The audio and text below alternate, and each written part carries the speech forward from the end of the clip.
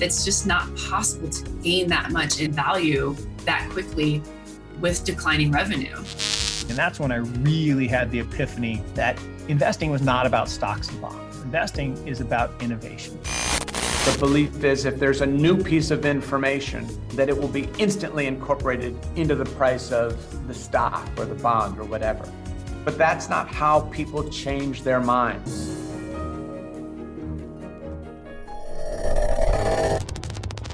Welcome back. I'm Hayden Brain, and you're listening to Opto Sessions, where we interview the top traders and investors from around the world, uncovering their secrets to success. Today, we revisit one of our most popular interviews to date.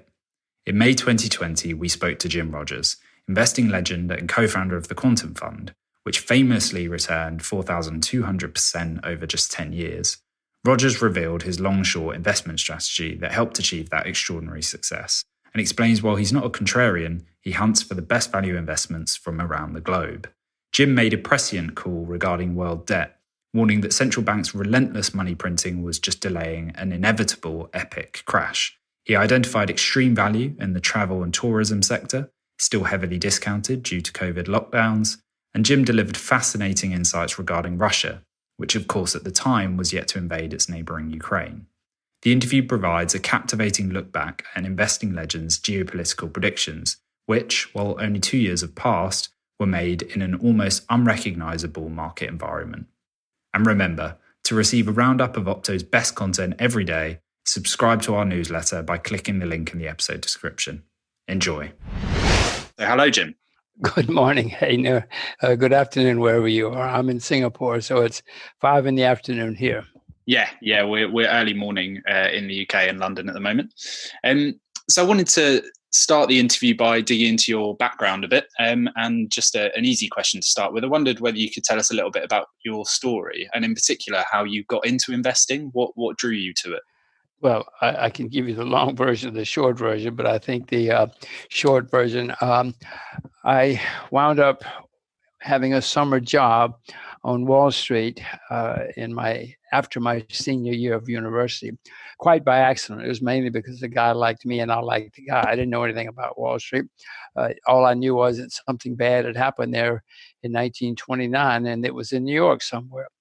But I went down, took the summer job, fell in love quickly. I was doing, basic research or research assistant in the research department at the time. But I quickly fell in love. I was going to law school and business school and medical school and everything else. I was a confused university student, like many people. And as soon as I could, I went back to Wall Street. I didn't go to law school or business school or medical school. As soon as I could, I went to Wall Street because I found it was a place that would pay me to do what I loved. And I look back and I know that I loved knowing what was going on in the world, everywhere in the world. And here was a place that would pay me. And they'd pay me a lot if I did it right. I couldn't believe such a place existed. So I went to work. Great. Yeah, that's interesting that you kind of quickly realized what it was that you wanted to do and what you loved to do. I'm not sure a lot of people come to that realization so early on in their lives. So that's great. And I guess I wanted to quickly move on then to talk about the current market and to get your thoughts on the current market downturn. You've anticipated an epic market crash for a while. So is this it? Well, what I have said before, Hayden, and I'm surprised anybody noticed, I said that, in 2008, we had a problem because of too much debt. Since 2008, the debt has skyrocketed everywhere. So the next time we have a bear market, it's going to be the worst in my lifetime. I mean, to me, it's pretty simple. It's like saying the sun's going to come up in March. That's the way the world is. People seem to have, first many of them thought I was saying that day or that month. No, I was just saying, I don't know when it's going to happen, but I know that the next one is going to be horrible. And here we are. We're having the next one. It's not over yet. We're going to have some more good rallies probably before it's over, but before the final collapse. But no, the debt has skyrocketed, Hayden, all over the world. since 2008. In 2008 and 9, China had a lot of money saved for a rainy day. It started raining and they started spending the money and helped save the world. Well, even China has a lot of debt now.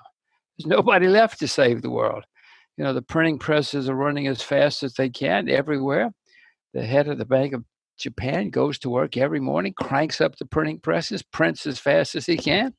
He's now gotten permission to buy shares, stocks. He was buying ETFs and bonds. Now he's buying stocks too. Every central bank. I mean, this is absurd. Yeah. So I guess then by continually bailing out companies and even national economies, we've just been delaying the inevitable by propping them up and adding the huge amounts of debts that you mentioned there. So is that why we'll have a prolonged downturn after a series of minor rallies like you mentioned? Well, in 2009, they said they were going to save the world and we're going to print a lot of money and add a lot of debt. And guard off non-public moments, they would say, well, this is an experiment. It's never been done. We hope it works. And what nuts like me said, it's not going to work. You're going to make things worse before it's over. You should let the system clean itself out. That's what recessions and bear markets are supposed to do. Bear markets are like forest fires. Forest fires are horrible, but they clean out the underbrush and they clean out the deadwood, and then the forest can grow better. But nobody wants to take any pain anymore. And so central banks for the past 10 years, 12 years have printed a lot of money, governments have spent a lot of money, debt has skyrocketed everywhere. The system never got a chance to really clean itself out like it's supposed to. And so it's just the pressure is building up worse and worse and worse. I mean, I don't particularly like saying this. I don't get any great pleasure out of being right, certainly about this. But this is pretty simple, it seems to me. I don't know why anybody would notice. I guess as a result of all that, then we're experiencing unprecedented levels of volatility. And you've referenced a few already, but Black Swan events have occurred in the past. Is there learnings that we can take from the financial crisis in 2008, for example, in terms of how we position our portfolios and our investments now? Well, the best advice and the only advice I will give you, Hayden, is only invest in what you yourself know a lot about. Don't listen to some guy on the internet, on an Opto interview or anything else. Only invest in what you know.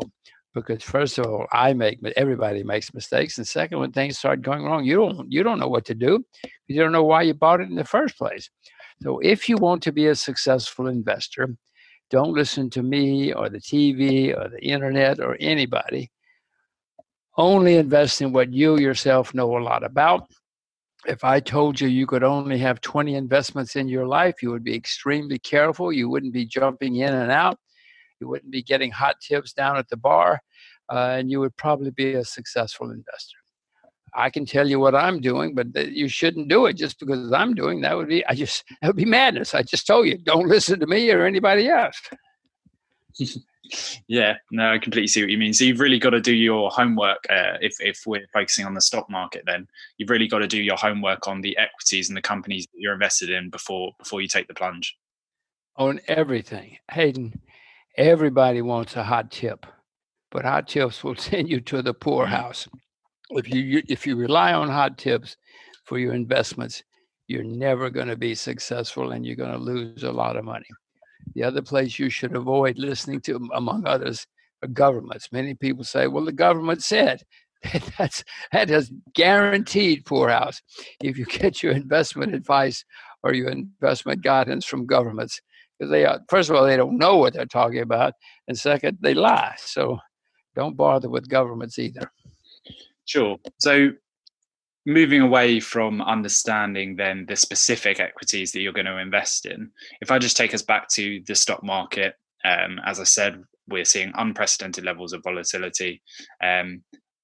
Is it a good time then to invest? And what I mean by that is I've heard you reference again in another interview this idea of buying panic, and And I assume what you mean by that is there'll be some depressed valuations out there. So now might be a good time, again, assuming you've done your homework on the equity that you're looking at, to take advantage of that lower valuation. Is that fair?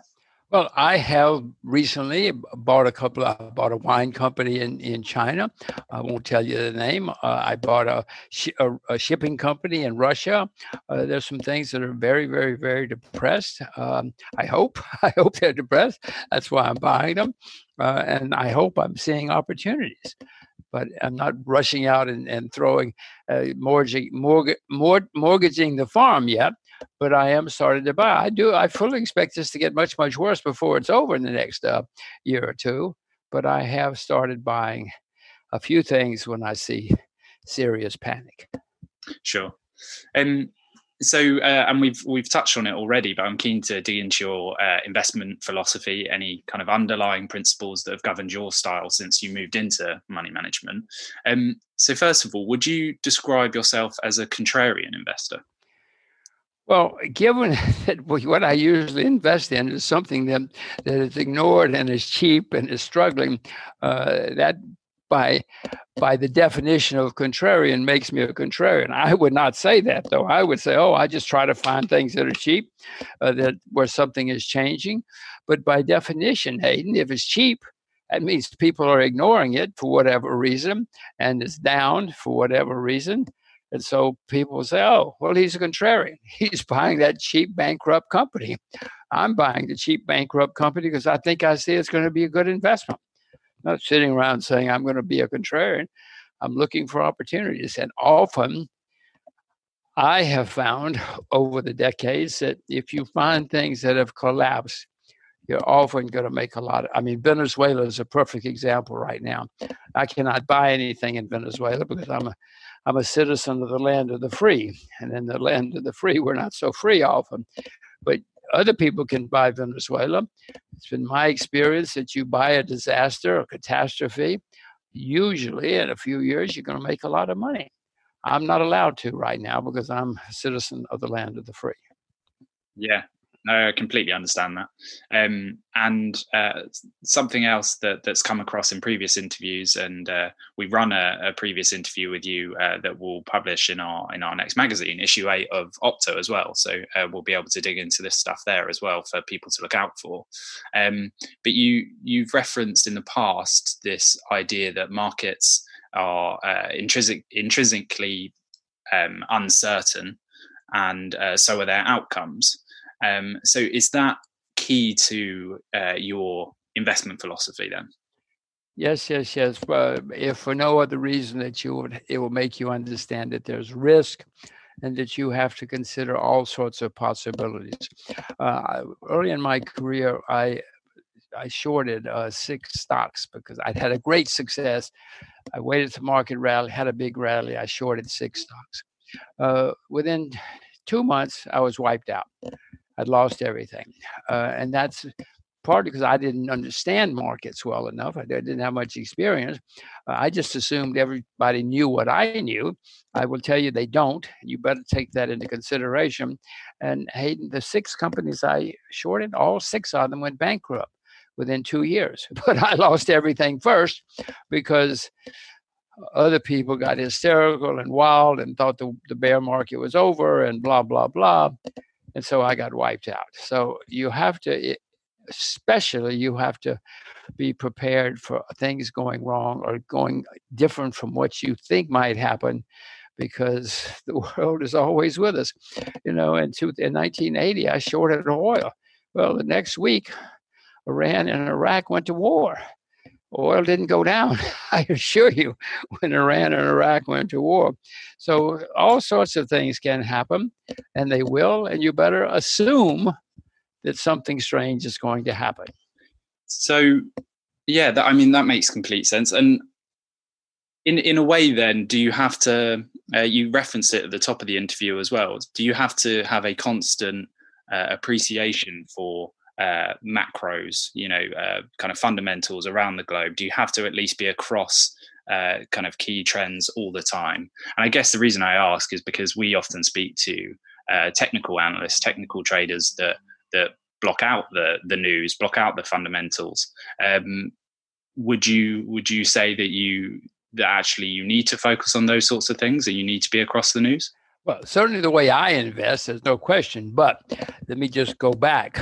Even though, and I did cover when Iran and Iraq went to war, but if I hadn't, I still would have come out okay, because my basic fundamental thesis was that the oil was in a glut. There'd been a bubble in oil in the 70s, and it was all going to go to 8. And it did, but when they went to war, I covered anyway. So I really didn't have to know anything, because I was right. My fundamental thesis was right. And usually I don't pay too much attention. I usually don't know too much about what's happening to my investments, and don't want to know, because it confuses. It will confuse me. I'll get cluttered up with what's happening in the market. But Hayden, everybody has to have their own style. I knew a couple of guys on Wall Street who were just phenomenal short-term traders. They didn't have to know if the world had come to an end or not. It wouldn't have mattered. They still would have been buying and selling, and making money. And sometimes, one of these guys barely knew what the companies did. But there were like 100 companies that he knew the symbols, the stock patterns, trading patterns, and he traded them every day. He barely knew what they were doing. They didn't care, didn't have to. So everybody has to have their own style. My style, to the extent that I have found one, was to find something cheap with change taking place and try to own it for years. I'm lazy. Buying and selling and jumping in and out is hard work. Sure. So, and I think we've touched on it in places, but I wanted to dig into this idea of reflexivity. It's something that I've seen sort of attached to your name, rightly or wrongly, when doing research before this interview. And the theory asserts that price impacts fundamentals, and then those fundamentals are subsequently change expectations and influence the price. So this constant cycle and reinforcing sort of theory, I suppose. So first of all, I wanted to know whether that is representative of your investment philosophy. And then secondly, I wanted to move on whether we could reconcile that overarching idea with such a fast-moving and changing environment as the one that we're in currently. So yeah, first of all, is it fair to say that reflexivity, at least in part, governs your investment style? Hegel, you may remember Hegel. He was a couple of 100 years ago. That's more or less what Hegel said. Said, there was a thesis, an antithesis, leading to a synthesis. You remember Hegel? Well, that's more or less what Hegel said, but he said it 200 years ago. And yes, what happens causes other reactions, and those reactions cause future reactions, and that leads to consequences. So yes. That's whether it's Hegel or reflexivity or whoever you want to ascribe. Karl Marx said some of the same kind of stuff.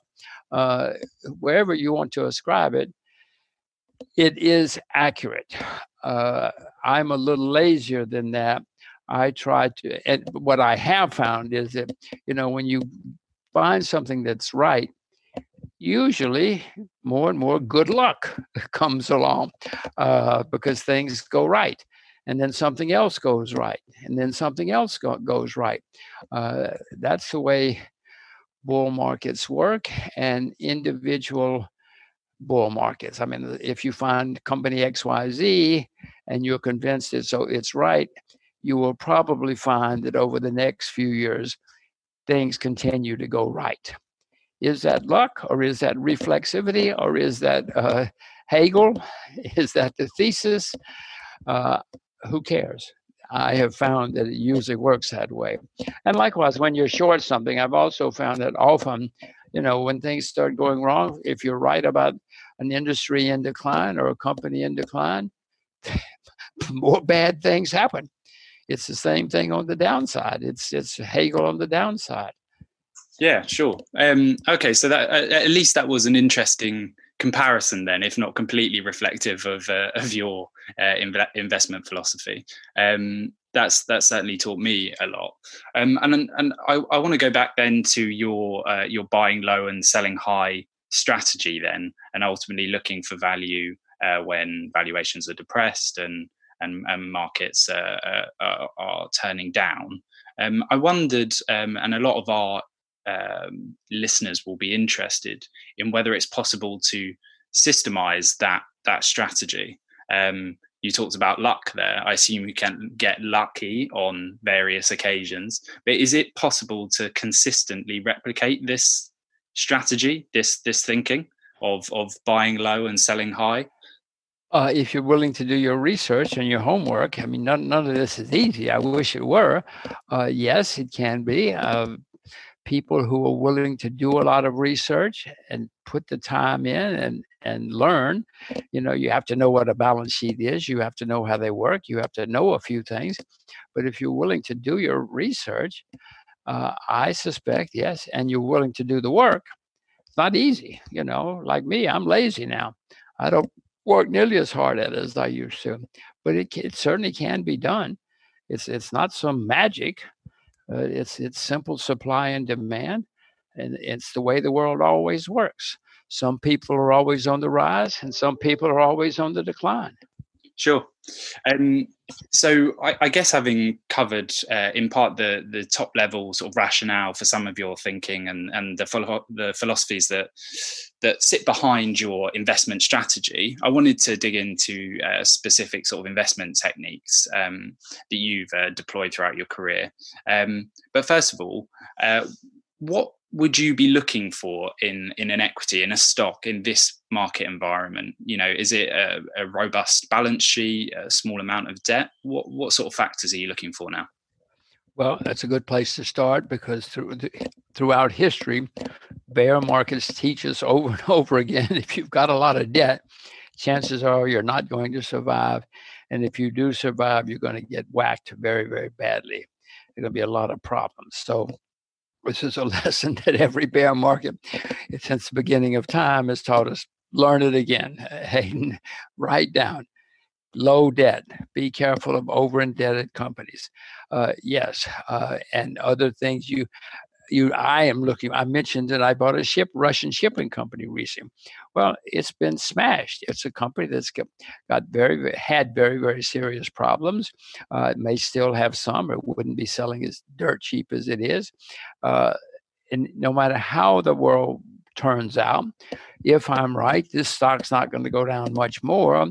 And coming out of this, it's going to do very, very well. One of the things I have learned, Hayden, is that when everybody's doing badly, if you can find people that do well when everybody else is doing badly, after the bad stretch, those stocks or whatever are going to skyrocket, because people will say, recession proof, growth stock, smart man, all the buzzwords that they'll say.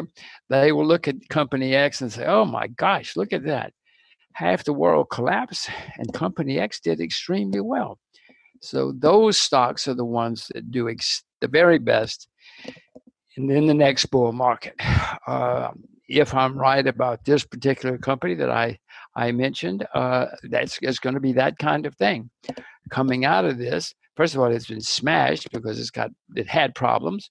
And if I'm right, coming out of this, everybody's going to say, oh my God, look at that. And it's going to go through the roof. But don't think I don't make mistakes, Hayden. I make plenty of mistakes. Yeah, as we all do. So I saw recently Buffett was or has invested heavily in airlines, and I guess this is sort of one of those depressed sectors or industries that he sees as overly devalued at the moment due to the market downturn, and one that will rocket the other side of this downturn and when markets do rally. So I just wanted to know from you which or kind of where do you see the most value right now? Is there a specific sector or industry that you could highlight? Well, anything to do with travel or transportation or tourism, as you know, has been destroyed. I mean, I live in Singapore. The airport's closed. Airplanes aren't flying. People aren't going to the airport. So you can buy airport stocks, Airplanes, I mean, you can look at, I should say, because they're all down a great deal. Hotels, restaurants around the world, tourist sites around the world. Nobody's going. They're all closed. I live in Singapore. Singapore is essentially closed down, especially the airport. So, but if one has to stop, I stop and think about it and say, well, are we going to go back and all use buses again in the future? Are we all going to take boats again? Are we all going to take the boat to London, or are we going to fly again someday? I'm of the view that we will all be flying in airplanes again someday, and that airports will be open, and that there will be large amounts of money made in transportation, tourism, travel, if you get it right. Sure.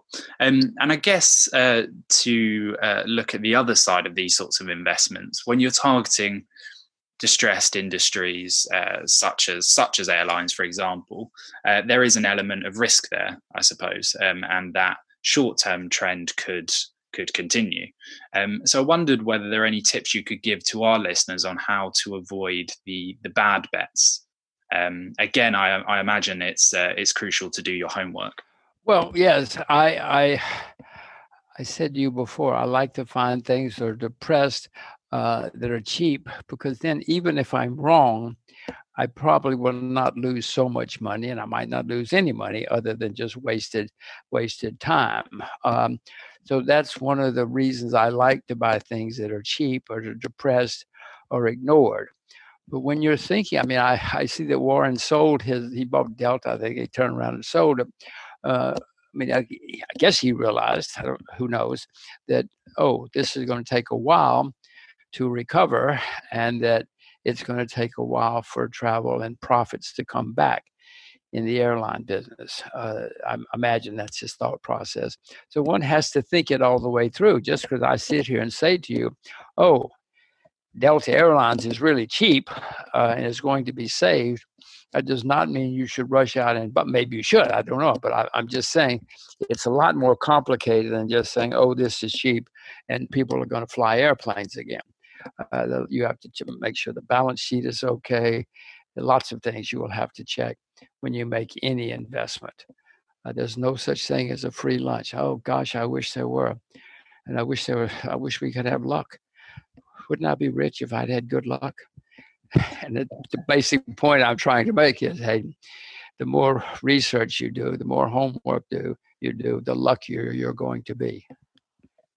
Yeah, sure. That makes complete sense. And are there any?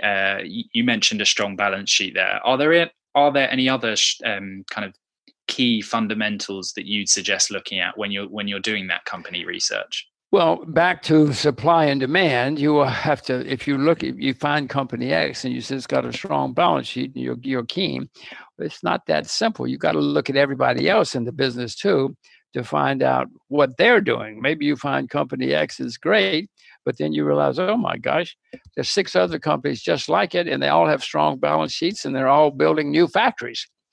That could lead to a short sale, not going long.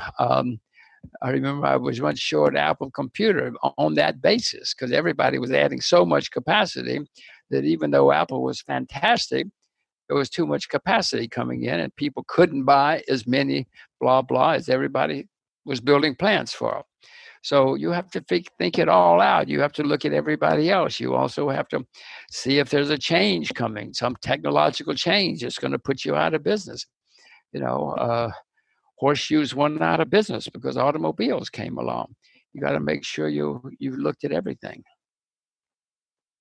Sure. And you've kind of referenced a couple of your investments, not by name, of course, but you referenced some Chinese, I think, and Russian equities throughout the interview. So do you usually favor emerging markets over developed? No, I don't. I know people have these terms and these categories, but I don't. I just look at them. I remember once somebody wrote an article about me and called me the Indiana Jones of finance or something like that.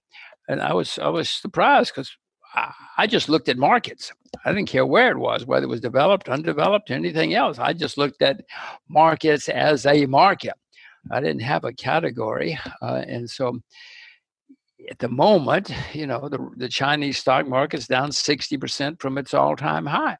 Well, that's, to me, is something to note. The Russian stock market is hated.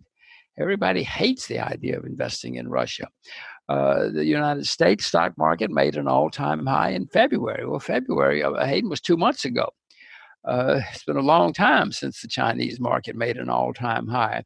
So I prefer to scurry around looking in places where other people are not looking, or maybe where there are reasons for things to be depressed, like Venezuela. I mean, I cannot do anything in Venezuela, but I wish I could.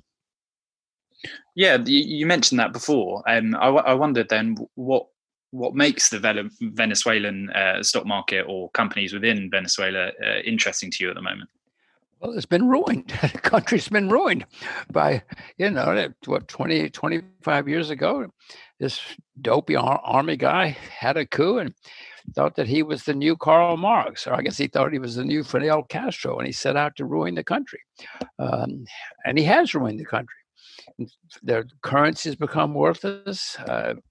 Very few people can afford anything. I mean, people are starving. Literally, people are fleeing the country. I mean, if you sat down and just listed the hallmarks of a country that's a disaster, these are some of the things you would see, no matter what the country. And in this case, the new Fidel Castro ruined the country. He's dead now. This guy's dead now, but he's been replaced by one of his lieutenants who thinks the same way. And it's great. They've ruined the country. It's not going to last forever. No. Now, if I had bought Cuba after Fidel Castro came, I would have lost everything. So these things can go on forever. I happen to think, though, in the case of Venezuela, it's not going to go on forever. Venezuela, at times in the last couple of 100 years, has been one of the most successful Latin American countries. There are enough people there who know a different way to live, and so I suspect it will come back. So that's why I went there. I was hoping to find a way to invest. Yeah, that's really interesting. So, but I guess, and you alluded to it there at the end of your description about the Venezuelan situation, that it's not just noticing that a country even is in a bad situation. It's understanding that there is the possibility for growth. There are certain facets about a country and its economy and its stock market that suggests, although yes, it's depressed right now, it will grow. I mean, you described a few interesting points about the Venezuelan situation then. Was there anything about the, now Zimbabwean situation that kind of caused you to come to the same conclusion? Well, first, back to Venezuela. Venezuela has neighbors. Cuba didn't have any neighbors, except that it was an island. So they had neighbors, but they were an island. So in Venezuela, the people can cross the border or borders and see prosperity and see reality, and will not sit down and say, oh, this is fantastic. North Korea has had closed borders for decades. And so, but even now in North Korea, because of technology, everybody in North Korea realizes, oh, wait a minute, those guys were lying to us. You can't lie to people anymore. It's very difficult to lie to people anymore, which is one reason I'm optimistic about North Korea. But Zimbabwe has huge natural resources of every kind. I mean, it's all been ruined by Mugabe. I mean, he totally ruined the place and stole. He stole and ruined and I don't want to go off on all the things Mugabe did wrong, because the poor man is dead now. But you can do your own research and see ruined. But there were huge assets there: agriculture, mining, everything. Close to South Africa, which was still is a very prosperous country in Africa. No, there are many reasons to be optimistic about Zimbabwe. The asset is there if you can find proper management. It's like Russia. I was bearish on Russia for decades. I first went in 1966 and said, this will never work. But there are huge assets there. And now, at least in my view, the management has changed. Something happened in the Kremlin a few years ago. And now the assets can have value again. But for a long, long time, I was very pessimistic about Russia because of the management. Recently, a lady asked me, said, "Well, Mr. Roger, you ever invested in Russia before?" I said, "Yeah, in the late '90s, I was short the ruble." She said, "No, that's not what I meant. No, I'd never been long Russian my whole life, but now I think the management has changed. The assets are there. It's hated. It's cheap. So if it is cheap and if there's change, which I think there is, I might have a success." Sure. So, I mean, that comprehensively sort of argues then for some investors, there is opportunity out there despite the current downturn, depending on your time horizon and your appetite for risk, of course. But would you suggest investors keep a significant element of their portfolio in cash right now? Well, I happen to have, but I'm very bullish on the U.S. dollar, so it is both cash and an investment for me. I have learned that in times of turmoil, people look for a safe haven, and many people think the U.S. dollar is a safe haven for historic reasons. It's not. It's not, Hayden. The U.S. is the largest debtor nation in the history of the world. And my gosh, they're adding to it faster and faster.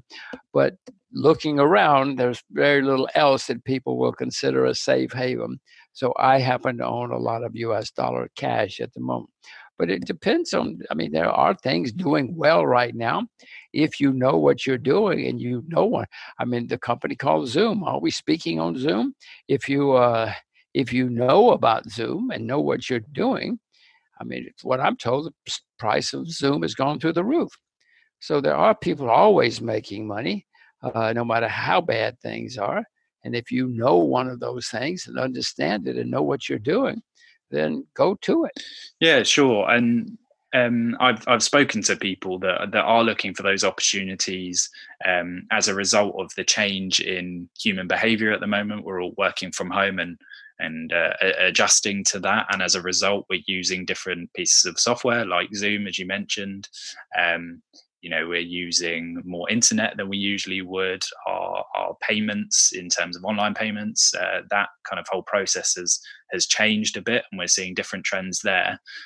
Is that something you're doing at the moment? Are you looking at the way human behavior is changing at the moment, looking for opportunities as a result of that, or are you just ignoring it?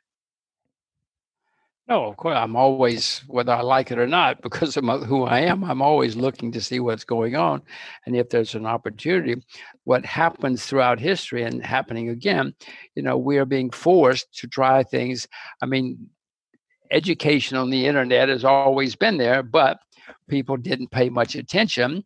But now it's accelerating. My kids having school both of my kids are having school every day on the internet now.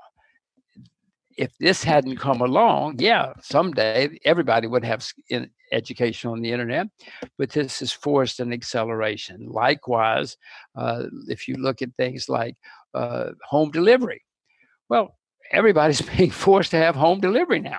Home delivery's been out there for a long time, and it would have evolved, but now we're all being forced to learn about it, and it's accelerating because of the current situation. Sure. And so I'm conscious that you've been generous with your time already, and I wanted to cover more specifically the Quantum Fund and your investment management career in kind of greater detail. So if we could move on to that, I read somewhere, and again, you can correct me if this is wrong, you had $600 in your pocket when you launched the Quantum Fund. So it was just interesting to me to kind of understand why you decided to take that leap and why then. Well, I wish I could give you some very exciting reason, but we were doing it. This was back in the late 60s, and we worked for a brokerage firm managing it as a hedge fund. But then in Washington, they changed some regulations so that you couldn't do that anymore. So we had to leave. We had to go off on our own.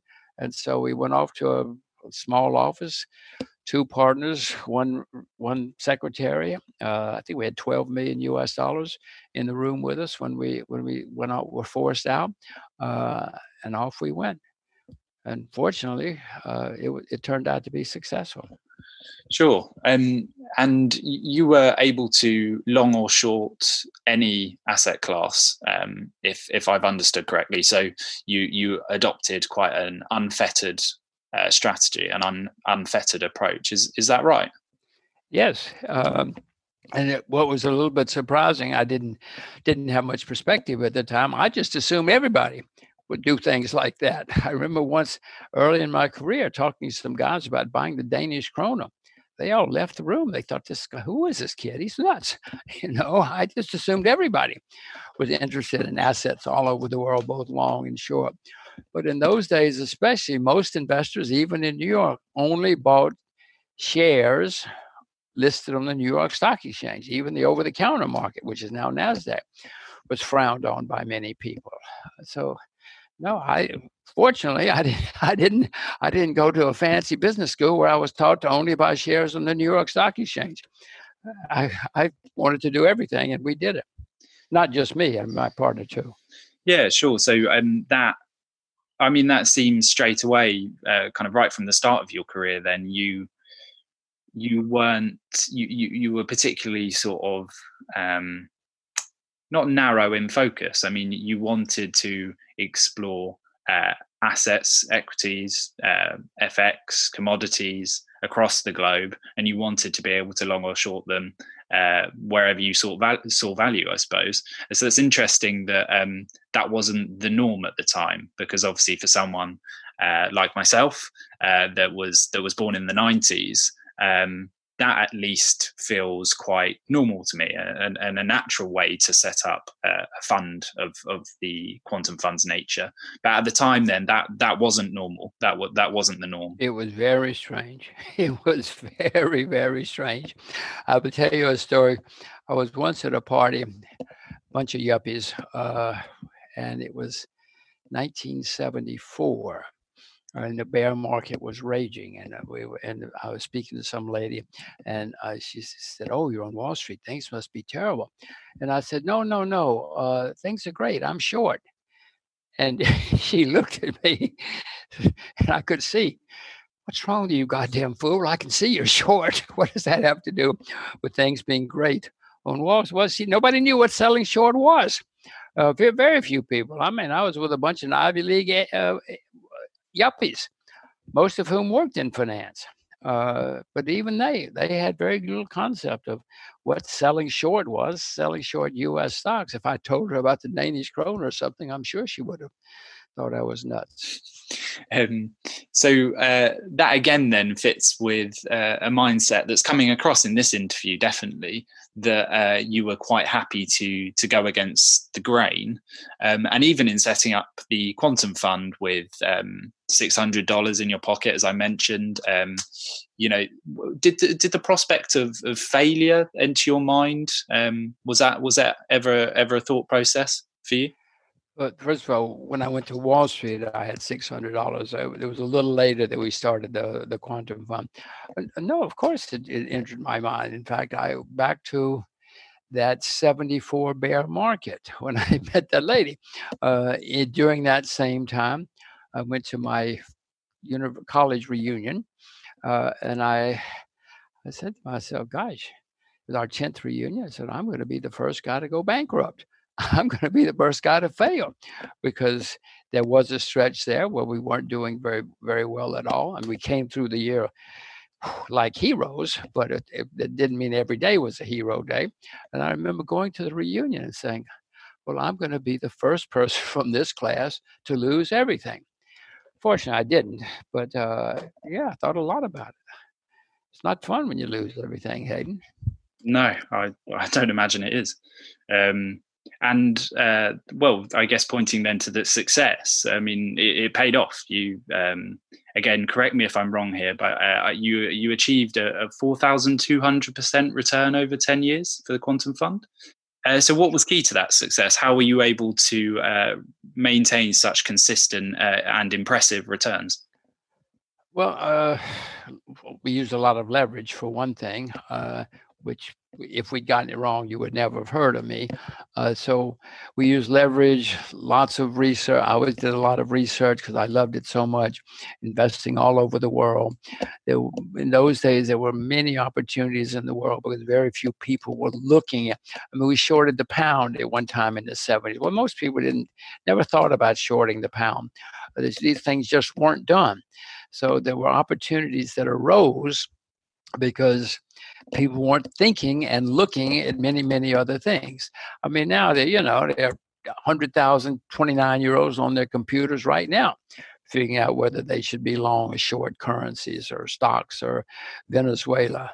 But in those days, most people didn't know where Venezuela was, much less that it had a stock market. Yeah, sure. So if I can put you on the spot a little bit, could you, or would it be possible to pick out a best investment during that 10 years, or just a favorite, perhaps? I think one of them would be oil because, oil because I remember having lunch with a guy my age who went to the Harvard Business School and was very proud. I told everybody I did not go to the Harvard Business School or any business school. And I was explaining to him why we were long oil, a lot of oil and natural gas, the fundamentals for it.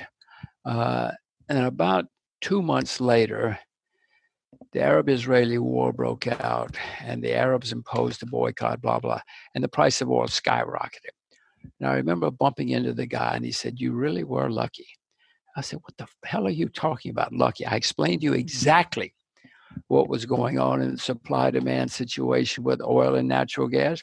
I explained why we were buying these things, why drilling rigs were developing short supply, et cetera, why reserves were running out, et cetera, et cetera. I said to him, OPEC met every year since 1960 and declared a moratorium on selling oil, and the market laughed at him because there was too much oil. But I explained to him, that's all changing now.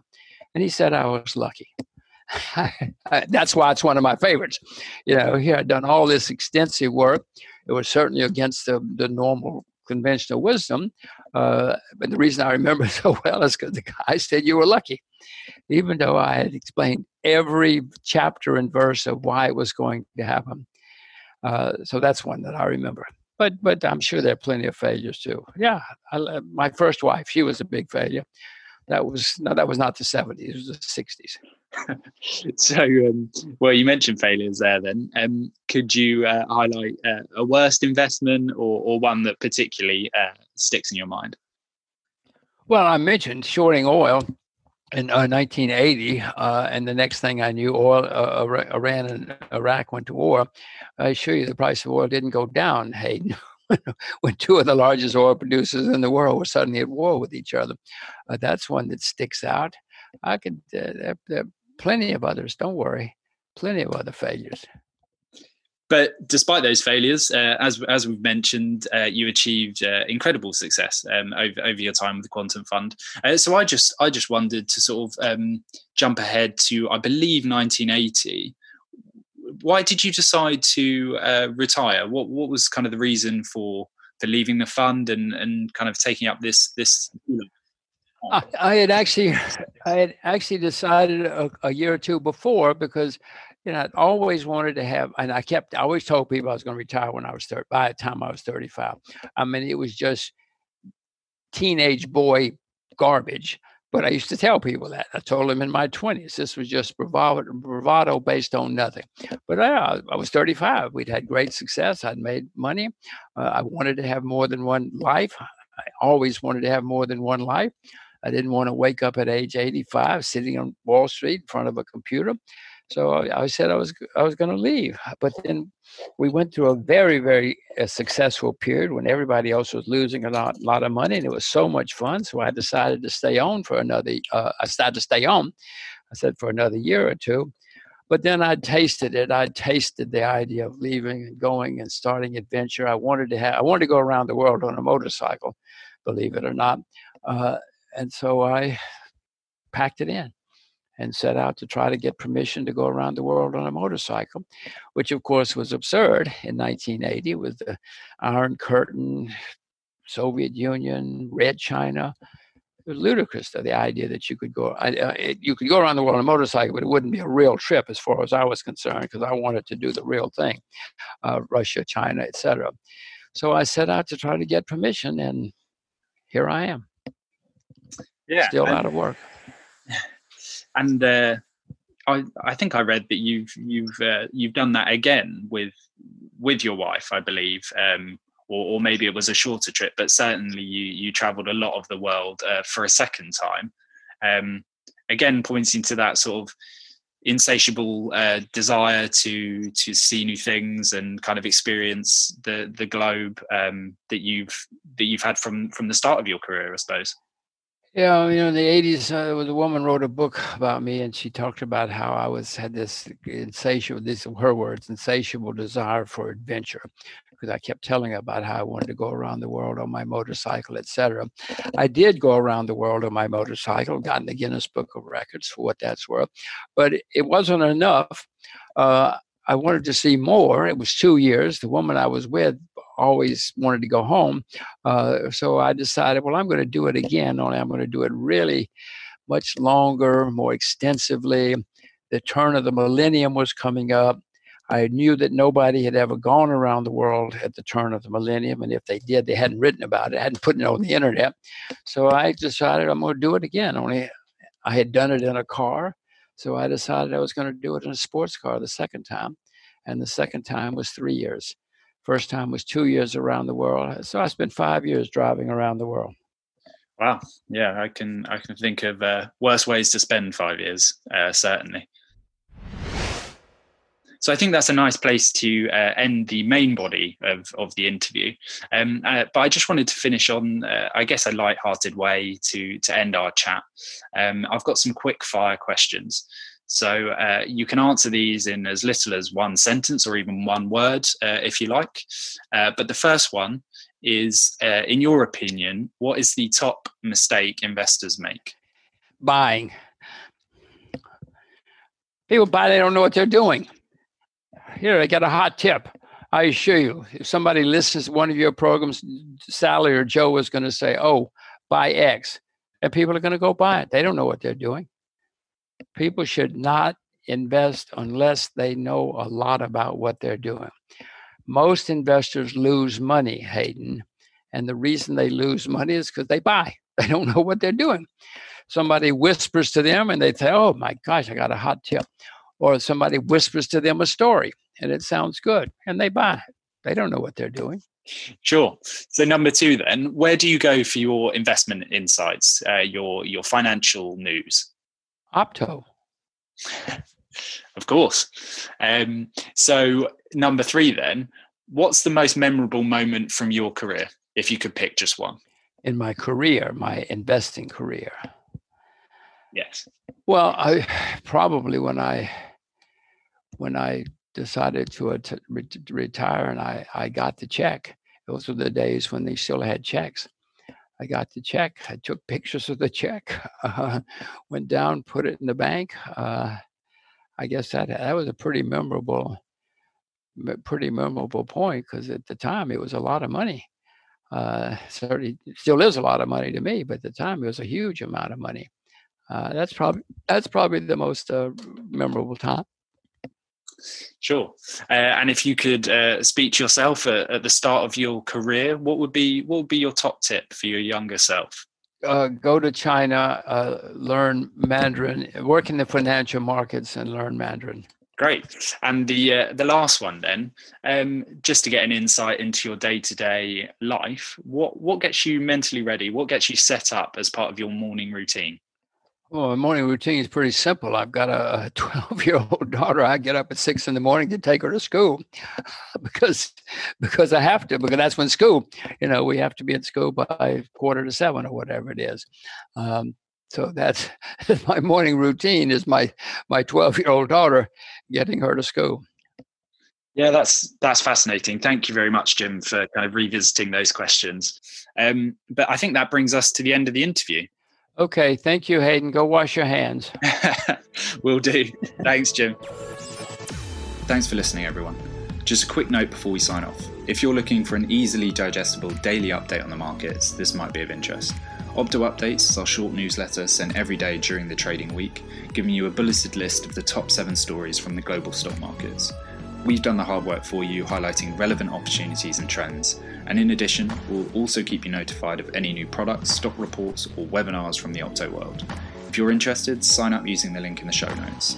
And thanks also to Co-Fruition for consulting on and producing the show. Until next time.